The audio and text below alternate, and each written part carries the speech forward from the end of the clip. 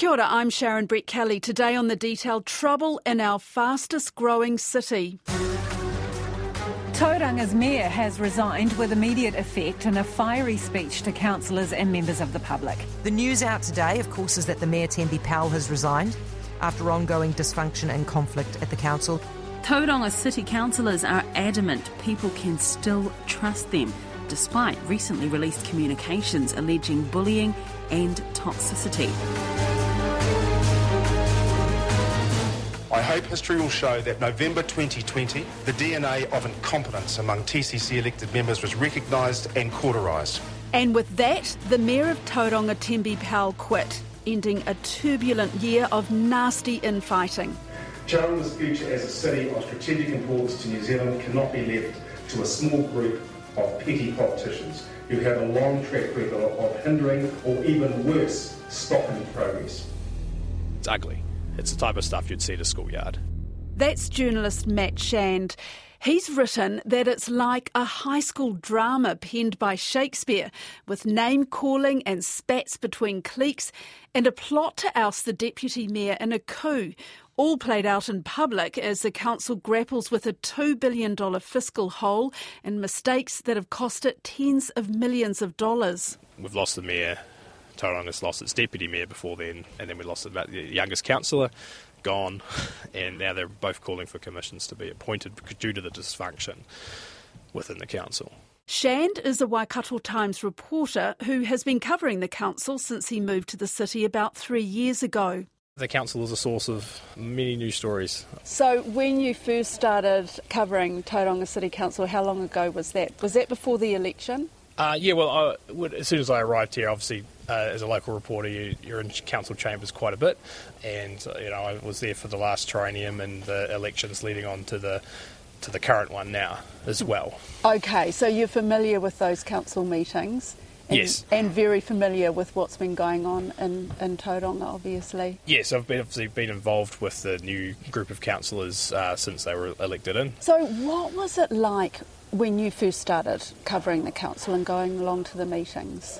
When I first started covering council, there was a lot of delay was probably how I would pick it up on. There were several agenda items that just seemed to continually come up again and again and again. You're writing about projects that have been bungled, you're writing about budget blowouts, you're writing about Bella Vista Homes is one of the standout ones in town. The disastrous housing development. The Bella Vista company went into liquidation in December, leaving about 30 houses unfinished. On March 9th, 13 families were forced to evacuate with only 24 hours' notice amid fears that Cyclone Ola could do serious damage to their homes. 21 houses were condemned in the new development after residents were forced out because of faulty construction. It's become its own name. It's used as an adjective to council behaviour, and this is another Bella Vista. This is a Bella Vista-like decision. And essentially what happened there is inspectors, council hadn't fulfilled its job. The inspectors had rubber-stamped houses that weren't safe. The subsequent independent report pointed the finger at the Tauranga City Council, saying it had failed in its inspections and had issued codes of compliance in error. The council eventually bought the properties and settled with the homeowners. It cost the ratepayers a lot of money. And then the whole thing started to snowball out from there. Right, and so did you get a sense of why this was happening? Because as we know, this is the country's fifth largest city, the fastest growing city. Was it all related to growing pains? Looking at the recent reports, that's what's been put forward as the reasons there. There was quite a lot of soul-searching, I guess, from a new chief executive, Marty Greenfield, who came in, and there was a lot of reports written about these decisions. So it was kind of an interesting time when there were reports being commissioned about these errors and blunders and trying to recognise there was a cultural problem within the council that needed to be addressed. There was a change in chief executive, as we know, from Gary Paul to Marty Greenfield, and then there was a big change of the executive team that was led by Marty Greenfield as well, and then the election happened. So I think there was at least some awareness there that there were some problems from the incumbent, from the incoming chief executive, and that they're still trying to fix it.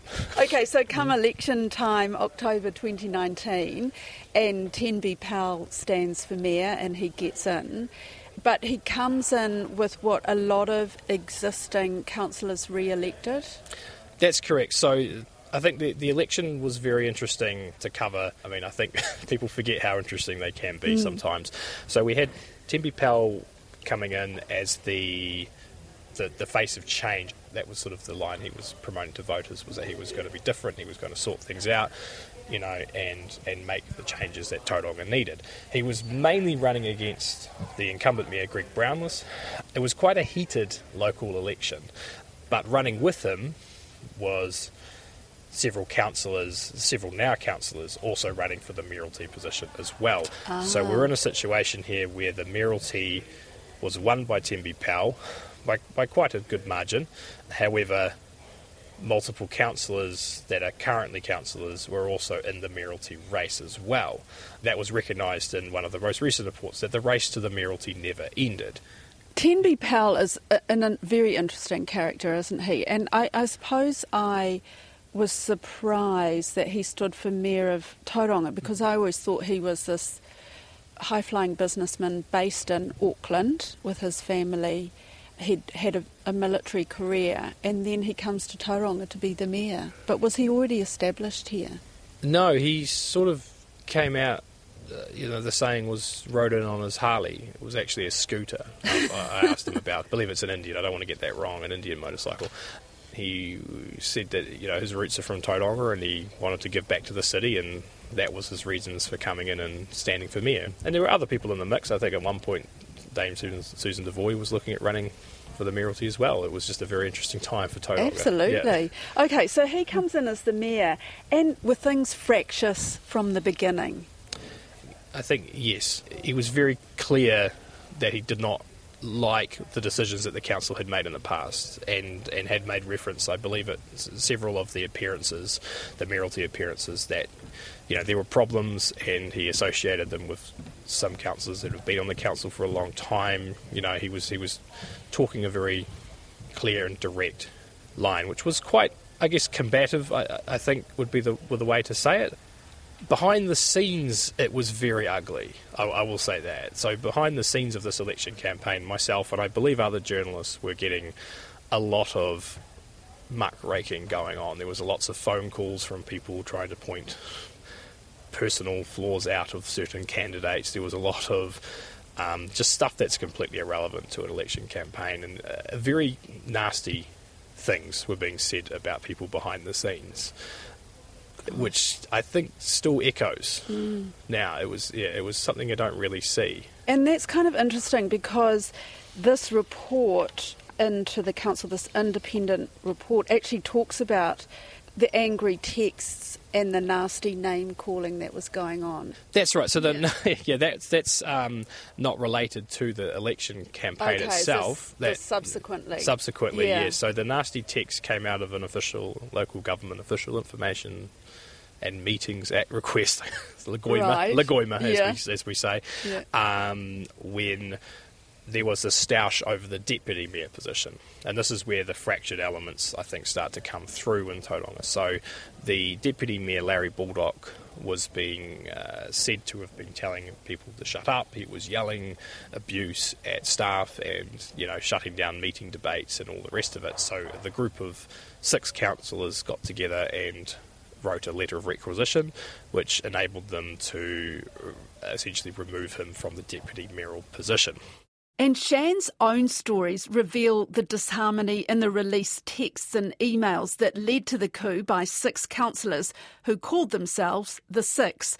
The group wanted, in quotes, more democracy, less Baldockracy, referring there to the Deputy Mayor Larry Baldock. Shan goes on to report that the Six planned to vote in one of their own team to deputy to combat Mayor Powell's go-it-alone mentality. They failed. I think that's when the fire spread. Okay, so when was that? I want to say August, September. Okay, so a matter of months ago. Yes. And effectively it was a coup. Yeah, that's what it was labelled as. It was labelled as a coup. There's no recourse to remove a mayor, and I think if there was, that probably would have been the step taken, but there was this decision to remove the deputy mayor. And it was during this time that the alarm bells were ringing for myself and other reporters in the area too, and that's when the Lagoima release was put in. A very strange one, if I'm being honest, to take phone records, text messages, emails of all of these councillors in connection to the deputy mayoral stoush or coup. When you say a strange one, because it was going for those messages? Well, that's right. I mean, Lagoimas are very tricky and you have to tailor them in a certain way. This particular Lagoima, I was made aware, I was interviewing councillors all across the place, and we don't play favourites with people, so I Lagoima'd everyone, you know. There was no one spared in this Lagoima.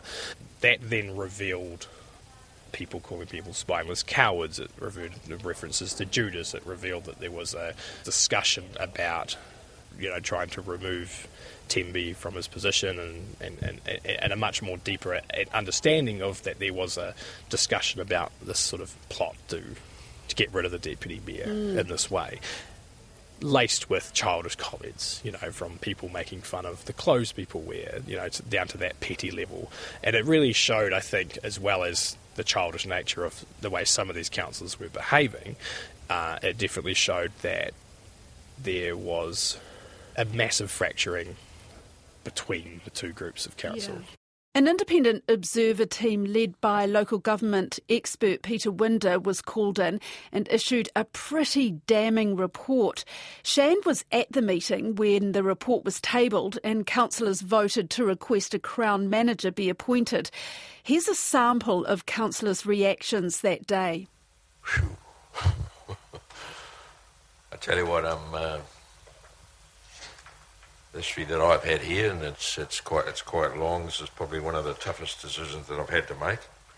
Bringing a Crown manager into this city, I think, is a weak and, in my opinion, cowardly decision, and is unlikely to solve the so-called problem. I lost any hope a long time ago that this team could sort things out on their own. There's sometimes a complete lack of self-awareness and ongoing patterns of destructive politicking that is rendering it increasingly impossible for anyone to function effectively. It was quite a surreal time sitting in the back of that room. I mean, you sit there and try and be impartial, but it was quite challenging. I mean, essentially, the report was tabled and some of the councillors decided to discuss the placement of commas and lexicon choices. One of the big things was that the report had said councillors, whereas they wanted it to say councillors and mayor or elected members, and the report writer was clear whenever the phrase councillors is used, it means both. But this sort of back and forth happened for quite some time. But ironically, one of the main findings, sorry not to mention earlier, was that there was a lack of self-awareness, a glaring lack of self-awareness from the councillors and elected members about the issues that they were causing. And there was discussion about a lot of, it's all their fault. It's all their fault. We could all get along if this person wasn't here. We could all get along if this didn't happen. And a lack of self-awareness of your own involvement in that process. And that was just exhibited to the public by the behaviour. I mean, the report was said, they get lost in detail, lost in minutiae, they don't strategically think, and here we are discussing commas at a point when the report says very clearly this is an extraordinary move to appoint a Crown Observer. It's not something we should take lightly here. There was a degree of flabbergasted faces in the room. Yeah.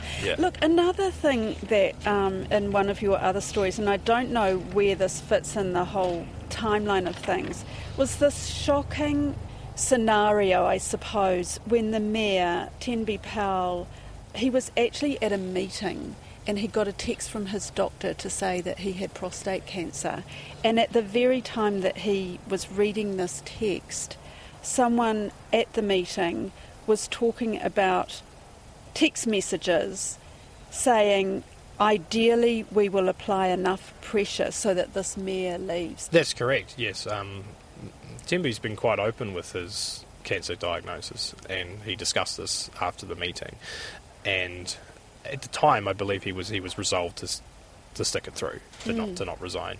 That meeting was about a code of conduct complaint which was laid against the former Deputy Mayor Larry Baldock, and as part of that, some of these messages, Mr Baldock was reading out some of the messages revealed in the Lagoima, which was talking about we need to get rid of the mayor, we need to, can you imagine spending time with this person, next 2 years with this person, etc. And then he gets a ting from his doctor saying he's got a cancer diagnosis at the same time. I mean, it can't have been an easy time for anyone to, to sit through that while hearing about people wanting you gone. So, but he, as you say, he was going to stick it out. So at what point did he actually make the decision, no, I'm quitting? I interviewed him on this point, and I think it's in one of my articles that he made the decision as the councillors were discussing the comma placement and the comma placement and arguing with the report writer about the findings of the report and making grammatical suggestions. I think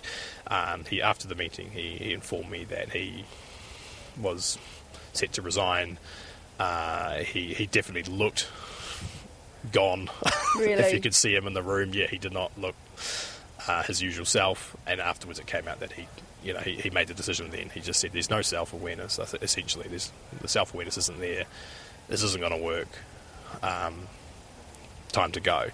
After Tuesday's meeting up tonight, which only lacked popcorn, and indeed after this meeting, I can now clearly see that the appointment of a Crown manager is not enough.